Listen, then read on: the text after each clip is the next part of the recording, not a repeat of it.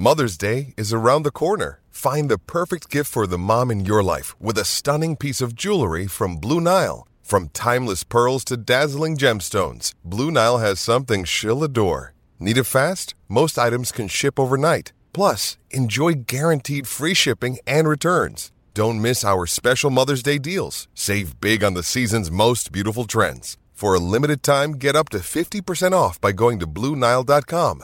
That's BlueNile.com. Another day is here, and you're ready for it. What to wear? Check. Breakfast, lunch, and dinner? Check. Planning for what's next and how to save for it? That's where Bank of America can help. For your financial to-dos, Bank of America has experts ready to help get you closer to your goals. Get started at one of our local financial centers or 24/7 in our mobile banking app. Find a location near you at bankofamerica.com/talktous. What would you like the power to do? Mobile banking requires downloading the app and is only available for select devices. Message and data rates may apply. Bank of America N.A., member FDIC. When you need mealtime inspiration, it's worth shopping Kroger, where you'll find over 30,000 mouth-watering choices that excite your inner foodie. And no matter what tasty choice you make, you'll enjoy our everyday low prices, plus extra ways to save, like digital coupons worth over $600 each week. You can also save up to $1 off per gallon at the pump with fuel points. More savings and more inspiring flavors make shopping Kroger worth it every time. Kroger, fresh for everyone. Fuel restrictions apply. A dream is made real! Ricky Hatton rocks the world! How do you like it? How do you like it? Wish I was 50 years younger and I'd kick your ass. It's over! Mamma mia! He's done it! Anthony Joshua defeats Vladimir Klitschko! Let's get ready to rumble! Welcome, fight fans, to another episode of BTR Boxing Podcast with me, your host, Sean Bastow, joined by Johnston Brown. And, of course, we're going to be discussing Lomachenko versus Campbell from this weekend just past, as well as the undercard. So, before we get into the episode, as always, please go and follow us on social media, on Twitter at BTR Boxing Pod, and on Facebook at BTR Boxing Podcast as well. If you've not already subscribed to the podcast, you can do so by checking us out on Apple Podcasts, or on Podbean, or Stitcher, Spreaker, Player FM, Spotify, or alternatively Eat Sleep Boxing Repeats YouTube channel for all the latest episodes. So, what a weekend for boxing. Really enjoyable night on Saturday night at the O2 Arena as Vasily Lomachenko beat Luke Campbell via a unanimous decision in what was a great fight, and not a fight people were expecting to go the way it went. Boxing once again, they put a good card on. I was impressed with Luke Campbell. I thought he put in a good account for himself against, the best, one of the world's best. For me, I thought Lomachenko took a time getting involved, sort of asserting himself in the fight. I thought it would be a lot quicker than he did. Put his foot down, but that was credit to Luke as well. But I enjoyed the fight. I thought it was as you thought, it'd be a technical fight, and I don't think we was expecting Luke Campbell to be competitive. No, a lot of people didn't think he was going to be competitive in this fight, and we'll talk about the fight because we give it obviously our usual big fight preview. And first and foremost, I'm going to say we've got one right this week. Unanimous decision for Lomachenko was how we kind of both seen this fight going down. And a lot of people felt it was going to be a KO or TKO stoppage for Lomachenko. But Luke Campbell's just done himself the world of good with that performance, because although it was pretty wide on the scorecards, it was a lot closer, a lot more competitive than what the scorecards give him credit for, to be honest. And I felt like he was in the fight all the way through up until sort of get to the 11th. And obviously when he got hurt in the 11th and got the body shot and then took a knee, that's when the tide started to turn completely. Then that's where Lomachenko had really ascertained control of the fight completely at that point. But up until that 11th round, it was a very competitive fight. And Luke Campbell, one of the things that I really enjoyed about the fight was his lack of fear in the fight. There was no fear factor from him. He went in there not having this fear of Lomachenko being billed the best pound-for-pound fighter on the planet, a guy that's just been beating everybody up, making him quit and everything else. He put all that to the back of his mind completely and went in there and put on a very good display. And he just come up against, as we've said, he is the best pound-for-pound fighter, or one of the best pound-for-pound fighters in the world. We'll talk about that in a few moments once we've broken down this fight. But this, for me, was another example of Luke Campbell being a guy that we feel should win a world championship before he retires. And I don't want him to be one of them guys that goes on years down the line like your Harold Grahams and fighters like that, where we say, oh, that was the best British fighter never to win a world title. I don't want Luke Campbell to be that guy as well, because I think he could beat any of the other lightweights out there based on that performance, based on the way he was able to negate a lot of what Lomachenko was doing and sort of set a few little traps in there for Lomachenko, and the feints were really good, and he kept on landing with a looping left as well, which I thought was quite good as Lomachenko was coming in. He didn't give Lomachenko the chance to close the distance a lot throughout the fight, and it was only as the fight really wore into the championship rounds where we started to see that happen. And for me, Luke Campbell comes out of this with all credit, and Lomachenko comes out of this with, I'd probably say, a few more questions than what he went in there with. Yeah, I can see where you come from. I can see where a lot of people have mentioned this. I think for me, though, with Lomachenko, I think one thing you've got to remember with Luke Campbell, he was a big southpaw, which is something he's not 100% used to, having a guy, the mirror image, that southpaw stance. I think it just took Lomachenko a little bit longer to work him out. I know Rigondeaux, he was obviously a bit smaller, but it didn't take him no time at all. But when you think about Luke Campbell being so big, I think that was a problem for him. And he even said afterwards that he felt the power. And as you say, Luke asserted, he made his mark early doors. For me, I thought he won the first round with that shot.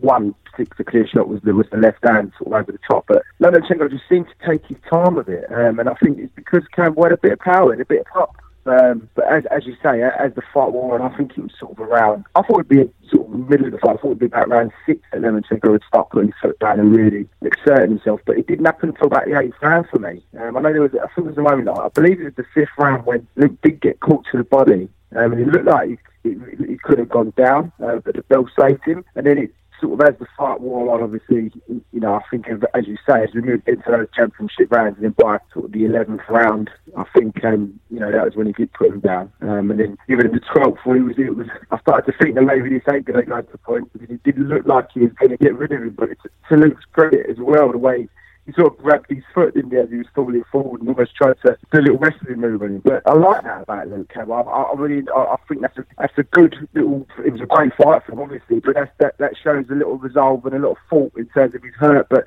he's holding on. He would do anything to hold on to make sure he finishes his fight on his feet, and that was credit to him. And as you say, I mean, with Luke Campbell, he's shown that he's pushed one of the world's best, if not the best, at the moment in the modern era, if you like, all the way, more so than other fighters have done. And I think his size and his southpaw stance is going to cause any other lightweight in the division all sorts of problems. And obviously we'll see where Lomachenko goes. Obviously he's looking to unify the division, but I think when eventually he retires or he does decide to fight in a higher or a lower weight or whatever they decided to do, I'm with you. I think Luke Campbell has got the pedigree to finally pick up a world title. And I hope he's not going to be one of those guys that we say how great he is, he just don't win a world title. But you never know. I mean, it just depends on how it all goes now, really, and what Lomachenko does. Yeah, I suppose it does. I mean, Bob Arum was talking about him being able to go through 3 different weights. Obviously, 135, 130, and obviously the 125 limit as well, which I think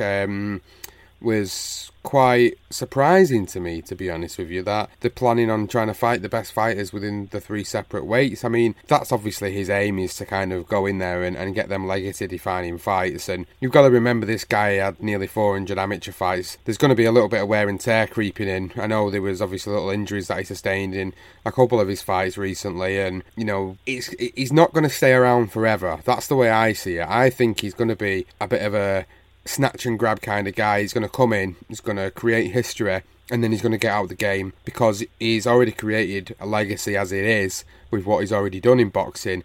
To go in there and say, fight Gervonta Davis or someone who's potentially looking at moving up and fighting someone like him, and then you've got him trying to clean up the lightweight division by fighting the winner of Teofimo Lopez and Richard Commey, that's the main objective for them, is to clean up that lightweight division. Once they've done that, there's a chance that they're going to move back down, look at super featherweight, look at maybe one of the fighters up there, and it's crazy to even speak about, a guy that's sort of moving between the weights so comfortably, that can can fight the best of them divisions, and I don't see it being, him being around forever. I can probably see him being around for another 4 years tops before, they call it a day. But I mean, 4 years of legacy-defining fights, fight after fight, winning titles, moving up, moving down, winning titles. For me, that's just going to potentially put him in the category of one of the best fighters that I've ever lived. And I think if they can go to plan and do that, people will arguably speak of him as one of the best fighters that ever lived. So at the moment, would we class him as the pound-for-pound number one? I would probably say in most people's eyes, yes. I mean, the fight on Saturday, like you was just pointing about there, it did give me a few more questions about him. It felt like the unbeatable factor of him had been taken away a little bit in that fight. There was more questions being asked of Lomachenko in that fight than there was in, say, his last couple of fights.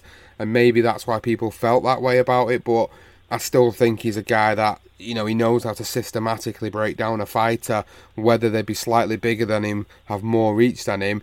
He finds a way of breaking them down, and I think that's what I was most impressed with, was that when I watched the first half of the fight, I was like, he's not all he's cracked up to be here. He's, Luke Campbell's giving him a good run for his money. But then, as the fight wore on, he breaks him down and systematically starts to break him down towards the end of the fight, and then that's when you realise that actually he is everything people say about him. Yeah, and the fact that, I do believe that a big southpaw was causing him problems. And I think when it comes to orthodox fighters, he's so used to fighting them. He's fighting fights or whatever it was in the amateurs and then going into the pros. I think he's just mastered fighting an orthodox fighter. The right-hander for him is just, we've seen what he can do to a right-hander that's sort of a similar side to him, even bigger guys. I just think that the southpaw stance and the size was a problem for him. Saying that, his footwork was still immense, the way he was able to shape it, sort of move his foot over and sort of throw right in, move his foot round Campbell's and throw one into the body. It was, again, there were glimpses of the master himself just doing what he does. And I don't think we actually got to see that from round 8 onwards. But, I mean, looking at the one thing I thought was, I always thought with Lomachenko was eventually weight's going to play a factor for him in terms of can he go any further, in terms of is this the end, lightweight, or could he possibly move up any further? And sort of looking at the top names sort of in the super lightweight division, you look at, you've got Progress, you've got Taylor, who are arguably probably the two best, other than sort of Ramirez is the other guy in there. But one thing I will say with Progress and Taylor, they're both southpaws, they're both big. So I think for him, he probably looks at it and thinks, you know what, that's probably a lot more dangerous to stepping up into that weight and fight one of those guys. So it probably makes sense to drop down weight or obviously go to become undisputed. And it's just the way he thought Cormier is going to beat Lopez quite comfortably, which I'm quite surprised about, really, because I think Lopez will win that fight. I've gone against Cormier a lot, and he's proved me wrong a lot. So maybe he's better than I'm giving him credit for. But that Lopez fight and Lomachenko's fight, sort of, they're saying next year is a great fight for me. I think that's an excellent fight, and I think it probably is getting Lopez at the right time. He might take that fight, and then that'd be it. Other than that, who's he going to fight? I mean, the other name, I'm thinking the super big name for me for a massive fight is obviously Mikey Garcia. But once you've got into welterweight division, I don't think there's any intention of coming down. But maybe they could fight a catch weight for a load of money. That's a possibility. So it's interesting, really, that he said he would rather drop down a few weights. Obviously, in the featherweight, you got Santa Cruz, you got Valdez. They're a bit small. Obviously, just obviously Lomachenko's not the biggest, but I just think that he'll deal with them quite easily. Then obviously in the super feather, where you've got Miguel Burchell, you've got Gervonta Davis, which is obviously the other one which you just mentioned yourself, Sean. So I'd say Davis, Garcia, possibly after the winner of Cormier Lopez. But I mean, it's interesting. I think he's got about another 2 years. I think for me, he's setting signs that he's only going to be around for another couple of years. I think 2020, and then whatever's left over, if he's come through those big fights, unless someone like Mikey Garcia is a big draw for him for millions, I can't see him continuing. I can see him just walking away from it. Interesting, yeah. I mean, I've got them thoughts about it, and we'll see how the next 18 months to 2 years go and all these legacy-defining fights that we've both been speaking about. And I'm sure they'll happen, and I'm sure that's the plan for them to get in and get out with this legacy behind them. It doesn't matter if they've had 20 fights and that's that. If it's what they've done in them 20 fights that's going to be left behind with a massive legacy and a big piece of boxing history. It doesn't matter if you're Floyd Mayweather and you're 50-0 and you've done certain things in your career, but if you're Lomachenko and you finish your career on, say, 19-1 or 20-1, but yet you've created a mega history, then for me that's worth more. But again, we talk about his amateur background, and because he's had all them fights, he's had 4 amateur careers basically in one. So, it's crazy the amount of amateur fights he had. But Luke Campbell, just finally touching on the end of this fight and moving on the card. Luke Campbell then, for me, I do see him winning a world title. I really do. I think he's got the quality and the class to do it. And any other fighter on that night, and that wouldn't have been Lomachenko, and he would have been the WBC champion. For me, it would have been as simple as that. He would have won the WBC belt. If he would have been fighting somebody else for that belt instead of Lomachenko, I think he would have won that belt, and I think we would be talking about a Lomachenko-Campbell fight later on down the line, but subsequently it's not happened the way it's happened, and now we've got to look at what's next for Luke Campbell.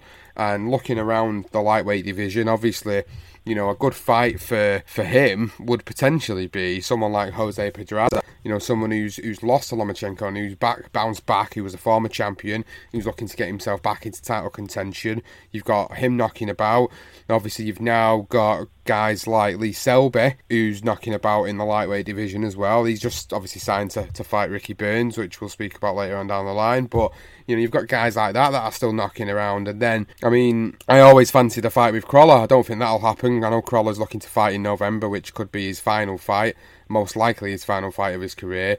But the biggest one, arguably the biggest one I would see for Luke Campbell, and although there probably wouldn't be a title on the line, would be Luke Campbell versus Devin Haney. 22-0, 20-year-old prospect from America that we've spoke about on numerous occasions. For me, Luke Campbell versus Devin Haney is a must-see fight. And I think if Luke Campbell could get past a guy like that, then he's got a very good chance of obviously going on to win a world title. And for me, Devin Haney, Luke Campbell, it's got to happen. Great fight. That's an excellent fight. I really like that fight. Whether it happened or not, I'm not sure. I don't know if you know what. I think they would fight. I'm not saying the two fighters wouldn't. I'm sure they would love to get in the ring and get it on. I just don't know whether Eddie would be too keen to stick him in there, especially in the back end of 19. I think like 2019. I'm expecting him to have I'm not quite sure. Just one of those fights that just to come back and get a victory on his belt going into 2020. I think a lot of people are going to be interested to see what happens with Richard Conley and Teofimo Lopez. I think a lot rides on that in terms of what happens, because obviously it's not going to be now until 2020 and Lomachenko tries to take one of them as undisputed. So I think a lot of people will be waiting around to see what belts are going to be given up, if anything, if any of them will do. Whether Lomachenko could potentially unify it, will become undisputed, and then how long is he going to hold them titles? Probably not very long, because you know what his boxing governing bodies are like. They'll probably ship him off a couple because he ain't fighting there mandatory, which leaves it open for the big fight. And I like the Campbell and Selby fight. They would say Selby fight and Burns, but yeah, it's a tricky one really. What Campbell does, if it just sort of, I don't know, just knocks around for a little bit, just as I say, just pick up any sort of top 20 contender in sort of, within the division, and maybe and then just wait to see what happens next year. And I believe I'm with you. I think you look at it, it's pretty close in the lightweight division. Once you take Lomachenko out of it, you take him out of it, and I think they all more or less beat each other. But I mean, Jose Pedraza, a great fight. That's another good one. But yeah, Hanley, I think that could happen, but I don't think it's going to happen this year. Maybe next year, definitely. Well, let's move on then. Let's talk about the rest of the card. And it was a pretty decent night for boxing. I'll be honest, it's probably the second Matchroom show of the year that I can genuinely say I have thoroughly enjoyed from near enough top to bottom of the card. But the only one fight that was really disappointing for most people and created a lot of negative commentary on social media was Hughie Fury's loss to Alexander Povetkin. Now, this was a big step up for him going in there against Povetkin.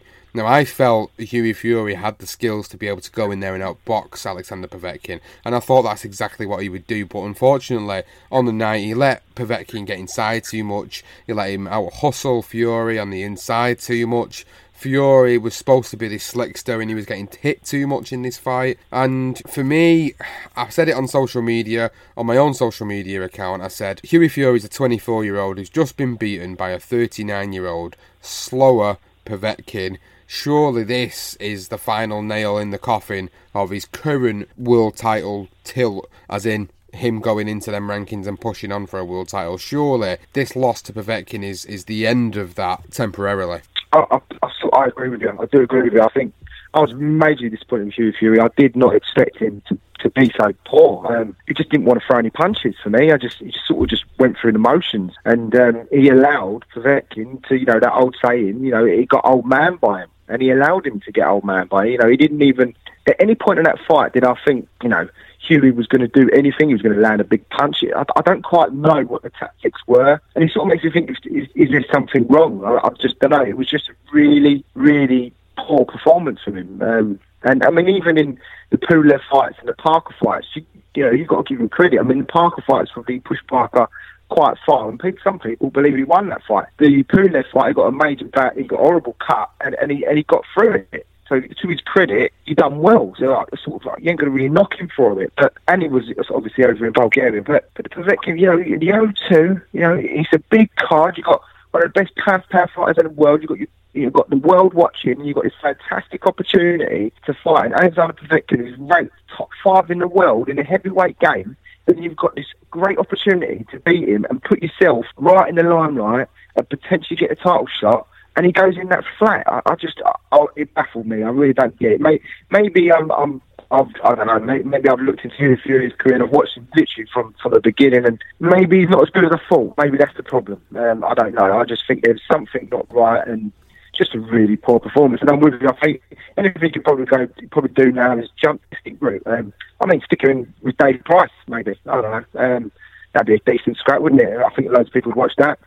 Chisora's obviously got Parker coming up, so that isn't a fight he can do. So you're looking at Joe Joyce, Dubois, Nathan Gorman, possibly after his loss. That's another good one. They're both their cousins, aren't they, as well? So that'd be an interesting one. So I suppose it's the only route you can go, but I'm with you. Definitely nowhere knocking on the top 10 in the world or any of those guys that are potentially tipping on world title scene.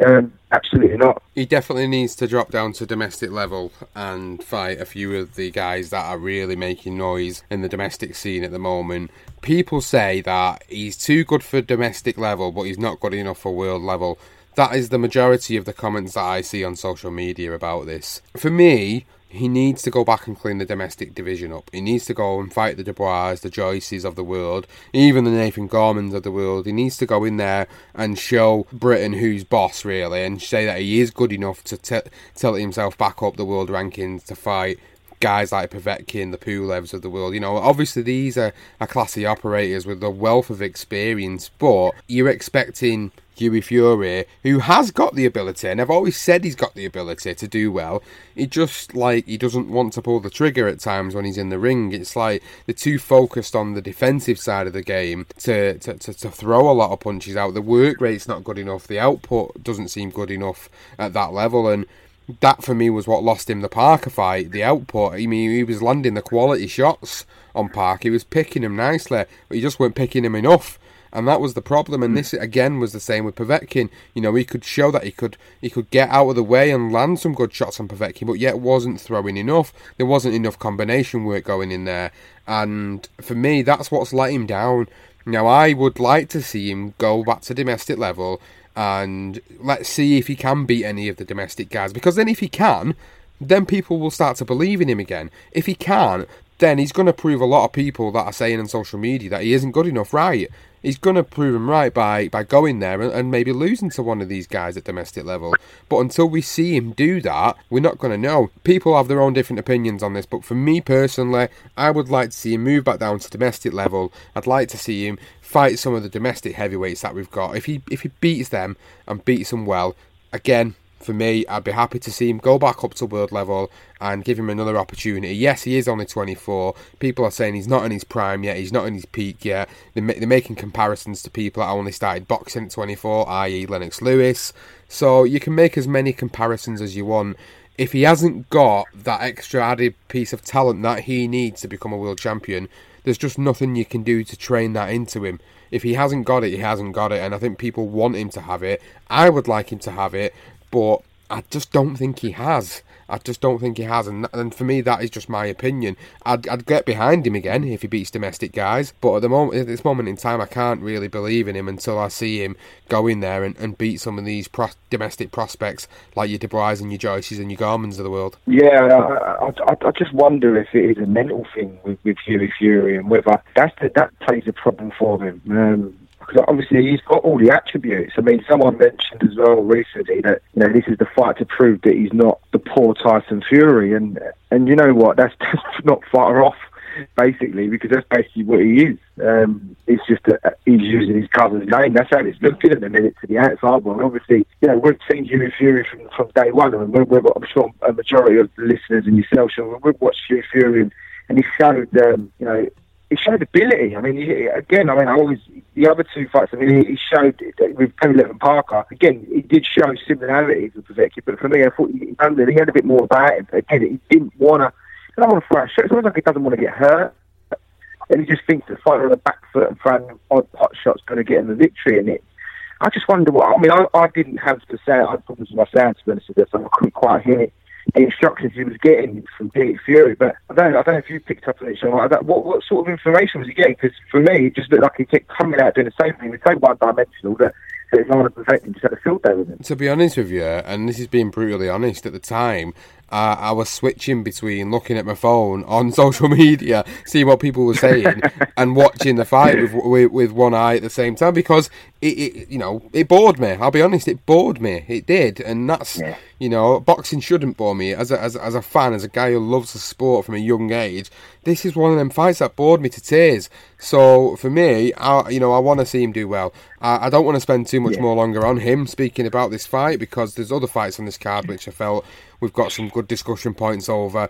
The next one being Charlie Edwards and Julio Cesar Martes. Oh wow, what a crazy affair that ended up being. So there was a lot of talk of Martinez coming in there and being the banger and potentially upsetting the apple cart, and Charlie Edwards needing to be really on top of his game. For me, something didn't seem quite right with Charlie Edwards, to be honest with you, when he got into that ring. I didn't understand the whole, he's sort of closing his eyes and sort of sniffing up or breathing in the atmosphere or whatever you want to call it. He was doing it a little bit too much for my liking, and it was the subject of obviously a lot of memes on social media as a result of that at the beginning of the fight. But when he got in there, I knew that Martinez was going to try and close the distance pretty quickly, and he was going to try and land them shots, and when he did, and when he was explosive, Charlie Edwards didn't want none of it. And obviously when he caught him and he got him in that flurry and he started pounding away on him, you think to yourself, this is the beginning of the end for him. This is where he's going to unravel now.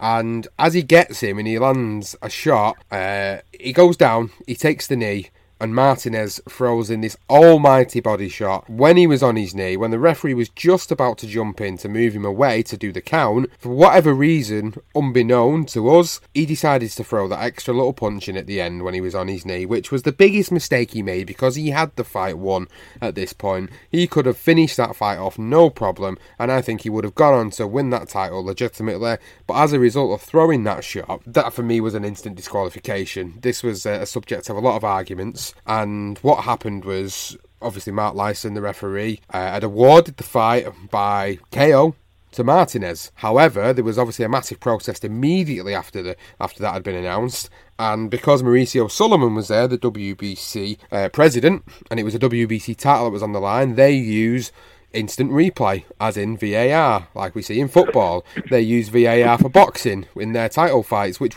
I've never seen it done before. This was the first occasion. The British Boxing Board of Control don't use that. So as Sulaiman was there, he made the decision to check the footage. The footage was checked, and they agreed that was an illegal punch. It was a punch after he took a knee. So as a result, he made it a no contest. The decision essentially reversed. Charlie Edwards keeps his title, and I think for me personally, justice was served on this occasion. Is it setting a dangerous precedent going forward using instant replay in boxing, or if they're consistent with it, is it the right thing to do? I was God, it is really a funny one. I couldn't believe what I was watching it. As you say, I mean, Martin says, what on earth was he thinking trying that punch anyway? Because for me, Edwards weren't like, he was going to get back up, but I think inevitably he would have finished him off. I couldn't see Edwards managing to survive the rest of that fight. So what was he thinking? I don't know. But either way, he done it. And it was an illegal punch. At first, when I first see it, I thought, shit, he's going to get disqualified. And obviously then they said, after giving the decision and saying it was a knockout, and then obviously changing their mind, I was looking at the replay, and then they called it a no contest, which I did feel was actually a pretty sort of on the fence but a smart move from Sullivan. The fact that he went with a no contest, with it going beyond sort of, I think is it 4 rounds, and then after 4 rounds, then if someone gets a cut or someone gets injured, they claim it a no contest as long as it's not past the 4th round. So I thought that was actually quite a smart move in terms of not disqualifying, because if that had been further on in the fight, I think they would have actually disqualified him. And whether he would have actually gone back and had a look at the replay, I don't know. That would have been interesting. But they got away with a no contest because it was only the 3rd. In terms of if they use it, obviously, the VAR conversation is, it's huge in football at the minute, and there's so many decisions from one weekend to the next where a referee will check the VAR. Obviously, I'm moving on to football league, but I don't want to spend too long, but where they will look at VAR, and other times when they won't. I think in boxing, if you're going to use it, I think it's a bit easier in terms of with an event like this, in a situation like this, they could just quickly look at the replay. I mean, everyone, you can hear the audience. Every time the shot come in, you can hear sort of they were booing, and then they booed the decision. So I think Sullivan was always forced into a corner because he was the home crowd that was supporting Charlie, and I think that helped him. I think if that had been somewhere else in America, I think it depending what state, if they were supporting Martinez, they probably wouldn't.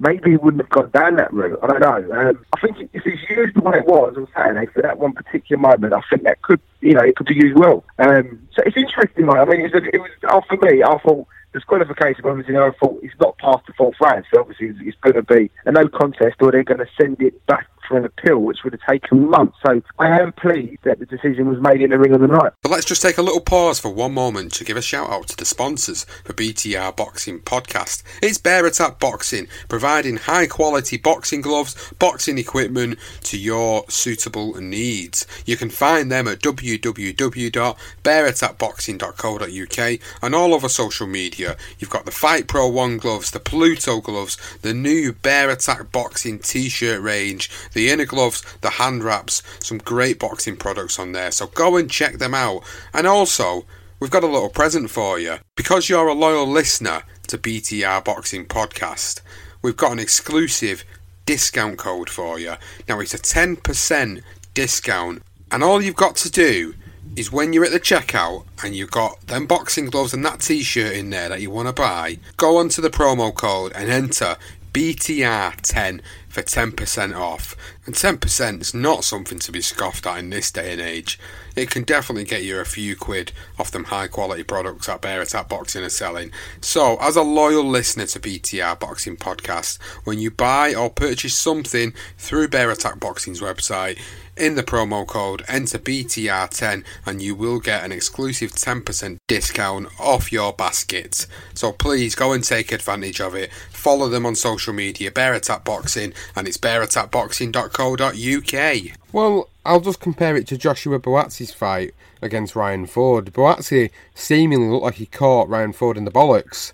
And if that's the case, and they're using this to determine a decision from that perspective, then surely if they want to make things consistent across the board, all sanctioning bodies and British Boxing Board of Control should be doing the same thing, really. Because the Buatsi fight was for a WBA international title, wasn't it? He was defending that title he'd won, that rankings belt. So essentially... Mm-hmm. If they wanted to be consistent with it, all the sanctioning bodies, they could have done it in that, and Ryan Ford could have complained of a ball shot, and then they could have looked at the replay. He could have had a point taken off him. Will it interfere with boxing a little bit too much? Possibly, but you don't really see a lot of blatant low blows, to be honest with you. It's very rare you really see it. Whereas this instance with Charlie Edwards was a clear gross misconduct from Martinez. You know, he knew he was on there. You can't even sit there and say, oh, he was just in the flow of his punches, because he'd already pulled back from his previous punch when Edwards took that knee, and then he just decided to throw that last one in at the end. It was like, I'll give you one for good measure, sir. And for me, that was the point where it was the right thing to do on the night. but it just sets a little bit of a dangerous precedent, and I think they need to be very consistent with it if they're going to use it going forward. The British Boxing Board of Control, unfortunately, they just live in the bleeding dark ages because they don't even look at these things, whereas the WBC do. The British Boxing Board of Control maybe should think about something like that in the future, because there's been many fights down the line where even the Matchroom home fighters have inflicted low blows or, shots that have been a bit, nasty and naughty and after the bell or whatever, and maybe it would have affected them fights in history, but we need to look at it going forward. And for me, if they really want to bring it in and use it, I'm all for the idea of it, but it has to be consistent, otherwise there's no point, and don't bother doing it because it'll just make it worse than what it already is. Yeah, making more controversial, more talking points. It just gets a bit daft, doesn't it? I suppose maybe it's something they could look at when there is a world title on the line. Maybe, I know, obviously, I like to see it with some sort of one of those ridiculous belts, they put out their arseholes, but, it wasn't really for one of the major sanctioning body titles, if you like, So for me, maybe because of the fact that it was just Rifle and, it had been done just before it, hadn't it, as well. So it was like, I suppose it was inevitable it was going to get finished at some point. Saying that, Rifle, we were talking about it on the preview show that, that he doesn't go down, he hasn't been knocked out, he hasn't been stopped. So, to be honest, I've not seen it, so I can't really comment on whether Joshua landed the shot low. I missed the fight. I have just read about it after, and I've not even caught the highlights or anything, so I will be having a look at that myself. But, I was sort of at football the other week, and the other day, they were telling me it was a low blow. So maybe, again, as you say, it needs to be consistent across the board. But if they're going to use it, maybe just use it for the big fights. I don't know. It's a tough one. I think it's useful. I think it can be good. I think especially in the event with Charlie Edwards. Although he was going to lose the fight. To be fair, I really just don't know what Martinez was thinking. What an absolute volley! He should have just let him get back up, and he could have finished him off. I don't know. It's a silly idiot, really. And whether Charlie actually takes that rematch, I don't know, would he even bother? By the sounds of it, he was saying he's weight trained, so he might end up moving up and vacating the title anyway. Well, that's what people are saying. Most people are saying that it's a way out for Charlie Edwards to still be champion and then vacate and move up. For me, the right thing to do is obviously go for the rematch if you want to prove yourself. Charlie Edwards, why not take the rematch against him? It's a very dangerous fight for him. It's already proven that now. But surely you could adapt. We've seen this happen before. We've seen punchers knock out guys who are boxers like Charlie Edwards, and the boxers have been able to come back and adjust for the second fight and come back and box them beautifully. It's happened before plenty of times in boxing. Will he do it? Probably not. He'll probably move up a weight, title will get vacated. But I do believe Martinez will deserve his shot, so I hope that they do put him in as one of the contestants for the vacated title, if that's the route Charlie Edwards goes down. But for me, I do think he should take the rematch. But again, that's more about morals and pride than anything, and he doesn't have to do that. He can just move up and go from there, really, and automatically start pushing on for a world title in the super flyweight division if he wants to do that. Another fight then, Johnston, that I was speaking about and I talked about quite thoroughly on the preview episode was Joe Cordina and Gavin Gwynne, and for me, aside from the main event, this was probably the other fight of the night. Yeah, another a good 12 rounder, wasn't it? Joe Cordina, obviously, I think this is his toughest challenge. I think we both said that it really would be. And I thought he performed okay, actually. I thought he done well, and I thought Gavin Gwynne, he put a good account of himself in there. I think they had 2 deducted points, didn't they, as well? The one, I think Cordina got one in the 7th for a low blow, another low blow on the night, and Gwynne for a punch behind the head. In the end, I think it was pretty clear that Cordina won the fight, albeit sort of a bit similar to, I suppose you could say a bit similar to Luke Campbell in terms of it was clear Cordina won it, but some of the rounds, Gavin Gwynne showed it was tight, it just nicked rounds, if you like, Cordina. It's a weird one, isn't it, to lose by a few rounds, but yet still be a tight fight. Some of the rounds were close, but, sometimes they're not as questionable as close. It was a good fight, though. I really enjoyed that one. I caught up with that one after. That was one I did sit and actually look at for. Again, Joe Cordina, I've been a fan of his, and I'm glad he did get the win. Because I believe he is a talent, and I feel that he's another guy in the lightweight division that could go on to do bigger and better things, hopefully. He's still a young lad. He's got that amateur background, and he's got a good pedigree. He looks the part. He's in the ring and hits his shots well. But I thought I really enjoyed the fight, and I thought Cordina deserves to win, and as I say, I just hope now he can push on and maybe move on to that next stage, that European, and sort of onto the world front, basically, and work his way up in the rankings. I thought it was a very good fight. I really enjoyed it. I'll be honest, we were talking about this in the preview episode. Gavin Gwynn had only had one big fight in his record against an undefeated Myron Mills. He'd beat him, but other than that, he'd been fighting guys with losing records, basically, and that was his apprenticeship leading up to this fight. So obviously there was a lot of questions there. Joe Cordina talked about that in the build-up, but actually Joe Cordina had a very tough night, a very difficult night. He managed to get through it. He was throwing the more eye-catching punches, and they were landing, but Gavin Gwynn was more tenacious. He was still getting through to Cordina, even though Cordina, very slick, he was getting punched a lot. And for me, that just shown that both of them have got them styles that gel together, and for Cordina to move on a level to that European level, which I believe he's good enough for at the moment. I believe he needs to make the necessary adjustments for fighting guys like Gavin Gwynn, and that was a very good test for him. For Gavin Gwynn, I think he's definitely going to be a guy that's going to be in some tear-ups in the lightweight division. I think you see him with a guy who's got a similar style to him, and you're going to see this fight in a phone box style of a fight. And these are the types of fight the fans love, and I do expect he will be in them types of fights going forward. But he's shown he belongs at the domestic level, at the British title level, and I think if Joe Cordina decides to maybe defend his title again once or twice, and then moves up to European level, if he wants to win it outright and then move up, then guys like Gavin Gwynn could step into the fold and maybe take that British title fighting in the lightweight division. I think there's some good domestic matchups to be made there, but overall, a pretty good performance for both men. It was just that Cordina had the classier punches and landed the classier punches and quality punches on the night, which is what won him the fight. Well, fair play to both of them. I really enjoyed that fight. That was the other fight on the card that really, got me engaged all the way through. I was talking about Josh Buatsi's fight as well. Obviously, you didn't manage to catch up with Dan, but one thing you was talking about in the preview episode was this really was a case of whether Joshua Buatsi is going to be able to go in there and stop a guy who'd not been stopped before, and that's exactly what happened. It took him a few rounds to do it, of course. It took him a lot longer than maybe what most people were expecting. The betting odds were more sort of rounds 1 to 6. This was in the 7th round where he eventually got to him. But for me, it's difficult this, because with Buatsi, I feel he's a level above these guys. Ryan Ford is a guy who'd not been stopped before. Ryan Ford was a guy who'd been in with former great super middleweight fighters who'd been in with world champions, and we'd said this on the preview episode. So he wasn't a mug, he wasn't a slouch. He was a guy that came in there and gave Buatsi a few problems. My only issue with Buatsi was that he stood in front of Ford too much in this fight. He didn't move as much. And then I started to think to myself after the fight had happened, was he doing that because he could in that fight? It's quite possible he did. But I also felt like he switched off a little bit as well in rounds as well, where it was just like he knew he was winning the fight, he knew he was handling the fight and he was controlling the fight, but at times switched off and got caught a couple of times, which, he shook him off pretty easily. But you can't do that as you're moving up in levels. But is he a guy that needs to be in these really huge competitive fights to kind of get to that level, to see where he really is at? And then I watched the post-fight interview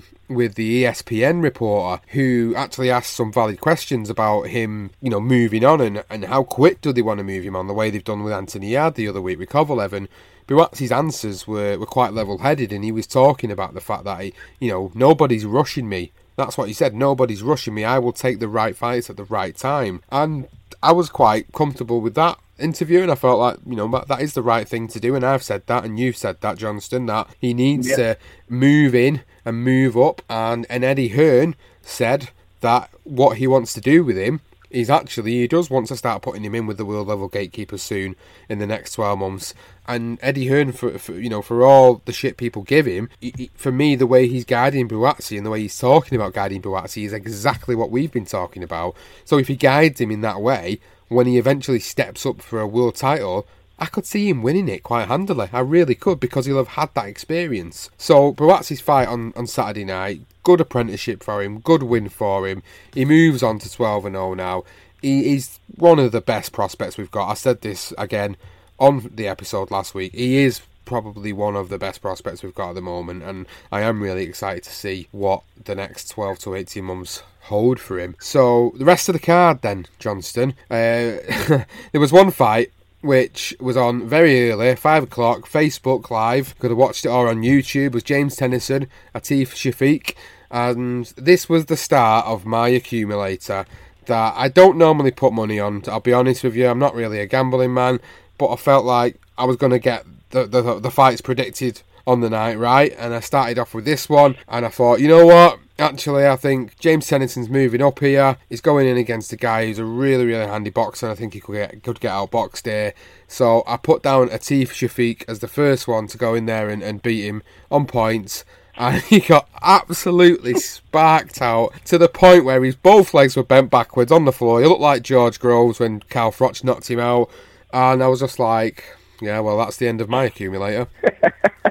First hurdle straight away. I'll tell you what, James Tennyson, I mean, for years I've watched him, you know, there's one thing you're going to get with James Tennyson, and that is he can punch and he can put you away. And I wasn't surprised he got win. I was surprised that he got it within 2 rounds, though, I have to admit. That was quite surprising. And, you know, he's a dangerous one, James Tennyson. I mean, you were talking about Kevin Quinn and how much he imagined Mateo Beardlove. Could you imagine him in the ring with James Tennyson? I know Tennyson's obviously further ahead than Gavin, so you know he's going to have to fight his way through, or James is going to have to start dipping for him to finally meet. But that would be a cracking fight. I'll tell you what, that would last probably about another 2 rounds as well. But I like James Tennyson. I've always, as I say, I've watched him quite a few times in the last sort of 4 or 5 years, really, and he's always, he pops up a lot in the early stage of his career on the Irish cards. But yeah, I just can't believe it only 2 rounds, basically. But again, I mean, I haven't seen the fight. This is another one I've missed. It's terrible, really. I should have really caught up with it today, but I did have my boys just to again, so I was he kept on my toes all day. But yeah, James, as I say, I do like, he's up there in the top, you know, in contenders for domestic group. I mean, obviously you've got Lee Center and Luke Campbell, and you've got sort of Hank Corella and Ricky Burns. But could James push on afterwards, maybe fight the loser, or maybe even the winner of Ricky Burns and Lee Selby, maybe? I think he's one guy no one really wants to go near, to be honest, because, as I say, you could probably outbox him, but another night, when he's on it, he will knock you out, and as he showed that on Saturday, clearly he's dangerous this way. Yeah, it looks like he's going to be a force to be reckoned with when he's moved up and his punching power's moved with him. I think it's really going to be an exciting domestic lightweight scene at the moment, the way things are going. So the rest of the card then, as we talked about on the previous episode, was made up with Savannah Marshall picking up a victory over Daniele Basteria, which was a great 4th round TKO for her, moving on again, and there's more talk towards a potential fight with Claressa Shields in the future, which I think is more than what she needs. Looking at the depth of the super middleweight division in the women's side, I think there's not really much for her to kind of go towards other than a Claressa Shields fight, and obviously with that being the bit of bad blood between them, because Savannah Marshall's the only one to ever handed Claressa Shields a loss, amateur or pro.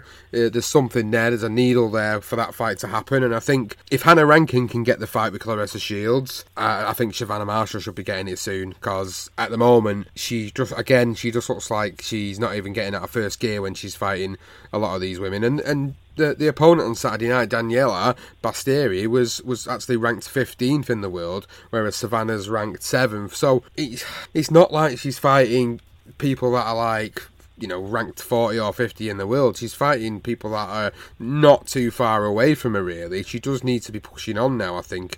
I know she's only 6-0 and people can say it could take time, but again, she's the one with that pedigree as well from the amateur side of the game, and with the divisions not being so deep with female competitors, I think you need to push yourself on quite quick. That's why you see a lot of female fighters move on quite quickly, the way Katie Taylor did as well, because of her amateur pedigree. So this is something I want to see for Savannah Marshall going forward, and sometimes it just doesn't look like she's always 100% interested to be in there, because it looks like it feels so easy for her.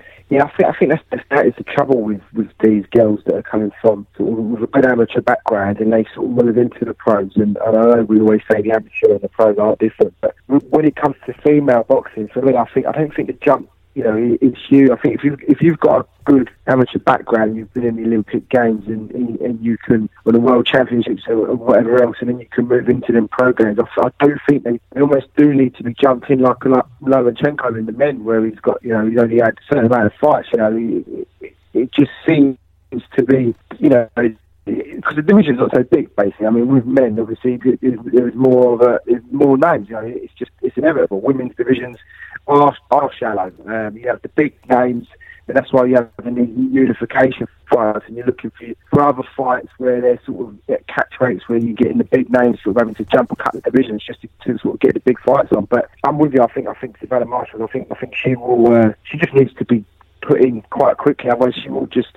You don't want it to get caught static where she's, like you say, she's fighting women that, you know, just below her, basically. You don't want to keep doing that. You want to be in a position where she can continually progress. But I think she can go straight in there pretty quickly, from what I've seen. And I felt the same with Katie Taylor. So, and look what she's gone on to do. So, it'd be interesting to see what happens, whether that happen or not. We'll have to see. So, the rest of the card then made up with Martin Joseph Ward returning with a victory and Conor Coghill extending his unbeaten record of 6-0, beating Dean Jones.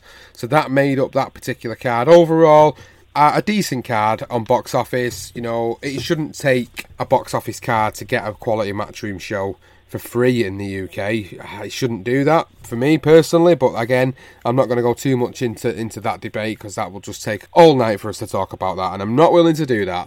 I want to move on, and I want to talk about the other notable fight that happened over in America with Erislandy Lara punishing and pummeling Ramon Alvarez within 2 rounds to pick up the vacant WBA World Super Welterweight title. And it just didn't even seem like a fight worthy of Ramon Alvarez being involved in, to be honest with you. I mean, I don't know what he'd done to kind of justify his shot at this particular title as such, but, you know, he did, and Erislandy Lara, Danger Man, as I was speaking about, he's a bit of an avoided fighter, went in there and done a number on him, and now we're looking at a landscape of the of that particular division now where we're going to hopefully see some good fights for Erislandy Lara. I mean, looking around, I'd like to see him go in there against Jaime Munguia, actually, if I'm being honest. I think he's one of the guys that I think he's showing some vulnerabilities at this young age of his, and I think, as per Canelo and Mayweather earlier on in Canelo's career, I think Jaime Munguia could be there for the taking early on now, and I think with a guy as experienced as Erislandy Lara, I think if he went in there and he fought against Munguia, I think he could go in there and beat him and take his WBO title, and then that would be quite interesting. A guy at 33, you'd take in the 2 titles and, you know, giving us a bit of a different landscape in that division with the likes of, obviously, Julian Williams, Jarrett Hurd, Jesse Vargas, Tony Harrison, about, you know, Kell Brook is down as still being in that division, and we haven't seen him for a while. Don't know what's happening with his career. We've also got Jamel Charlo knocking around, and Liam Smith as well, of course. So, you know, it's a really, really good little division going on that's a little bit underrated at the moment because there's no real big fights going on. But Lara picks up that victory then, puts himself as another world champion yet again, puts himself into position to fight one of these other guys. But I think for me, I'd like to see him fight Jaime Munguia. I think that's a great pick, Munguia. Do you know what? When I see the fight, I didn't see Lara fit the next day, but Lara, I did think that with Alvarez. I was a bit surprised myself that he was in the ring with Lara. I didn't quite get it, but I've always been a fan of the old American dream, Lara. For me, the only fight he's ever lost, in my opinion, is the Hurd fight. I mean, I thought he beat Canelo. That was my initial thought. Yeah, so did I. I've only ever seen that fight once, so you know, I'm going on what I see live at the time. But I've not. It'd been interesting. I might actually go back and watch that fight because it's just interesting because I feel that he did, and you've just said it, and I'm sure other people believe it. And the other fight, I can't think who was he lost to, but again, it was another contentious decision and one I felt that he didn't deserve to lose. So, I mean, the funny thing is with him as well, he actually said after the fight that he's actually looking at going up, and he'd fight Errol Spence, and he called out Canelo in the rematch. So that's what he's looking at 33. He's obviously thinking, I've got this title, fine, I've got this title back, which is brilliant. He even said, you know, it's great to have this belt back on his shoulders, and he proved himself. I mean, again against a guy that, you know, he's no world beater. He's difficult to make whether Lara is on the card, I don't know. But even then, that fight was Hurd for me was an absolute belt. And obviously, he had that draw after, but the Hurd fight was a brilliant fight. I really enjoyed that fight. But I think Lara's still got something. It'd be interesting. He's obviously looking for that big payday. Obviously, Errol Spence Jr. is fighting. What's his face? What's his name? Sean Porter. Sean Porter. Yeah, and obviously Canelo. We'll have to see what's happening on his end, obviously, Kovalev looking possible, isn't it? So yeah, I don't know whether we could ever get those fights. That's what we're looking at. But I'm with you. That'd be a cracking fight with the young Mexican. A big guy, but that Jamie Munguia. But it'd be interesting. It'd be interesting if Lara can throw back the years and old man, the young kid. I think he's definitely capable of it. And as I say, I've been a Lara fan for a long time, and I'm pleased he's got his title and he can get those big fights. So just really something I wanted to touch on as we head towards the end of the episode now is the bill that's just been set up for the 26th of October back at the O2 with Joseph Parker and Derek Chisora in this one, and it was announced on Saturday night that Lee Selby would be taking on Ricky Burns in the lightweight division. So Ricky Burns is obviously moved back down to lightweight to compete there, and he's going to be fighting Lee Selby in what I think is an absolute cracking fight. And the main news on that card is that it's going to be headlined with the super lightweight division Ali Trophy World Boxing Super Series final between Regis Prograis and Josh Taylor, which again, an absolute cracking fight. And then also on that card you've got the European Cruiserweight title on the line as Yves Ngannou takes on Lawrence Okolie. So, great 4 fights already. We've got Terry Harper on there. We've got Conor Benn confirmed for that card as well. So, already it's looking like a pretty decent card, but it's already been advertised as a box office event. And, to be fair, justifiable given the fact that the main event is Regis Prograis and Josh Taylor, because I think that's going to be an absolutely cracking fight. We've got WBO, IBF and WBC Diamond super lightweight titles on the line for this one. Derek Chisora, Joseph Parker, really good clash. I really like that one.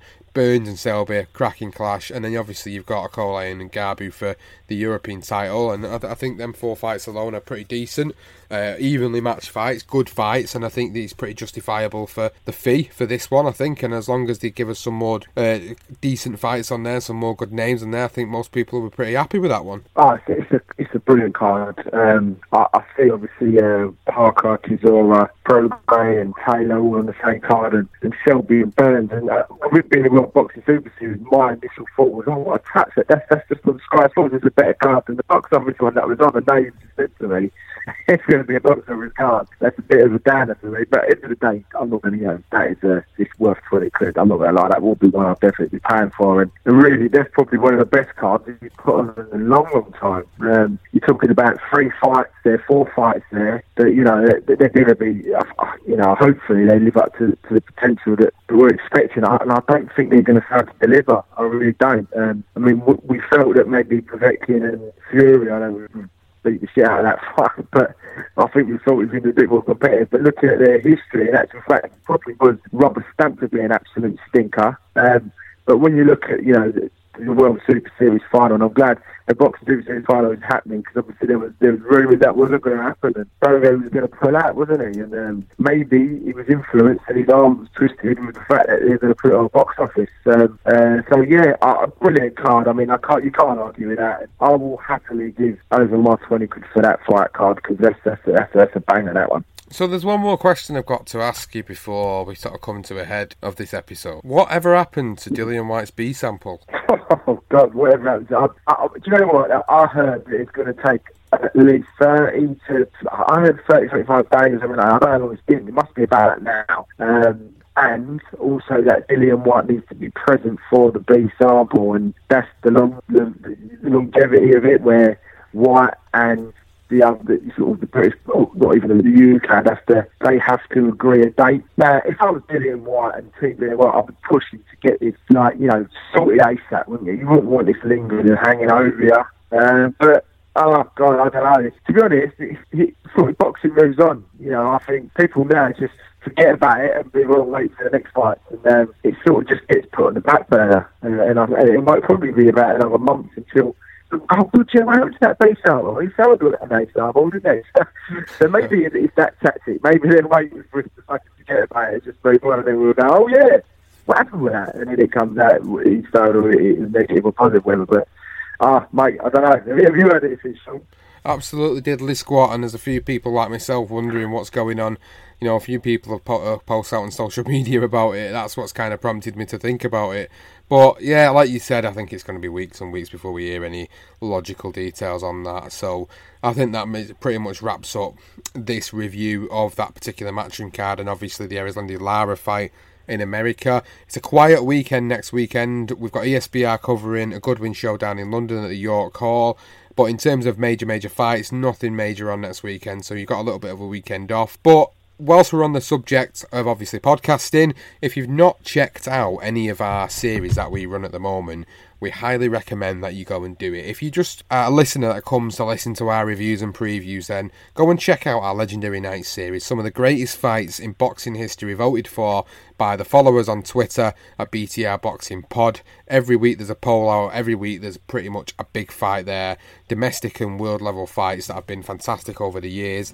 We've also just started the Career Profiles series up as well. So far, we've had the greatest Muhammad Ali and the Welsh Wizard Joe Calzaghe. The next one coming out over the course of the next week is going to be I Am Mike Tyson. And the one that's just been voted for by the listeners on Twitter is Marvellous Marvin Hagler. So they're going to have that coming up. And then we've also got the latest Legendary Nights, Kevin Mitchell and John Murray, and there'll be another poll going out on Twitter for you guys to vote on. Basically, you're the one that are giving us the ammunition to fire away. We're just sitting here and recording it and enjoying watching it all back. So thank you to you guys. And if you've not already followed us on social media, you can find us at BTR Boxing Pod on Twitter and Facebook, BTR Boxing Podcast. Go and find us on there, like the page, share the page, let everybody know who we are, what we do. And if you've not already subscribed to the podcast, which you can do, it's free, it doesn't cost you no money. You get all the latest episodes. You can do it on Apple Podcasts, on Podbean, on Stitcher, Spreaker, Player FM, practically any good podcasting app. If you search for us, we're there. You can download all the latest episodes on there. So, Johnston, as always, it's been a pleasure. Thanks for coming on. Thanks for doing the episode with us.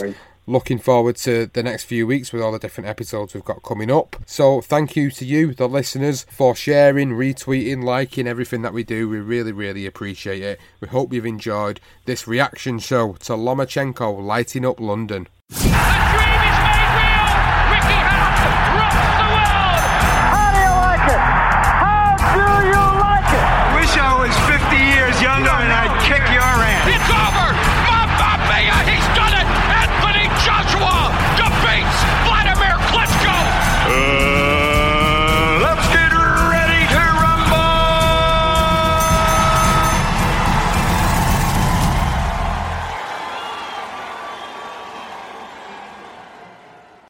Sports Social Podcast Network.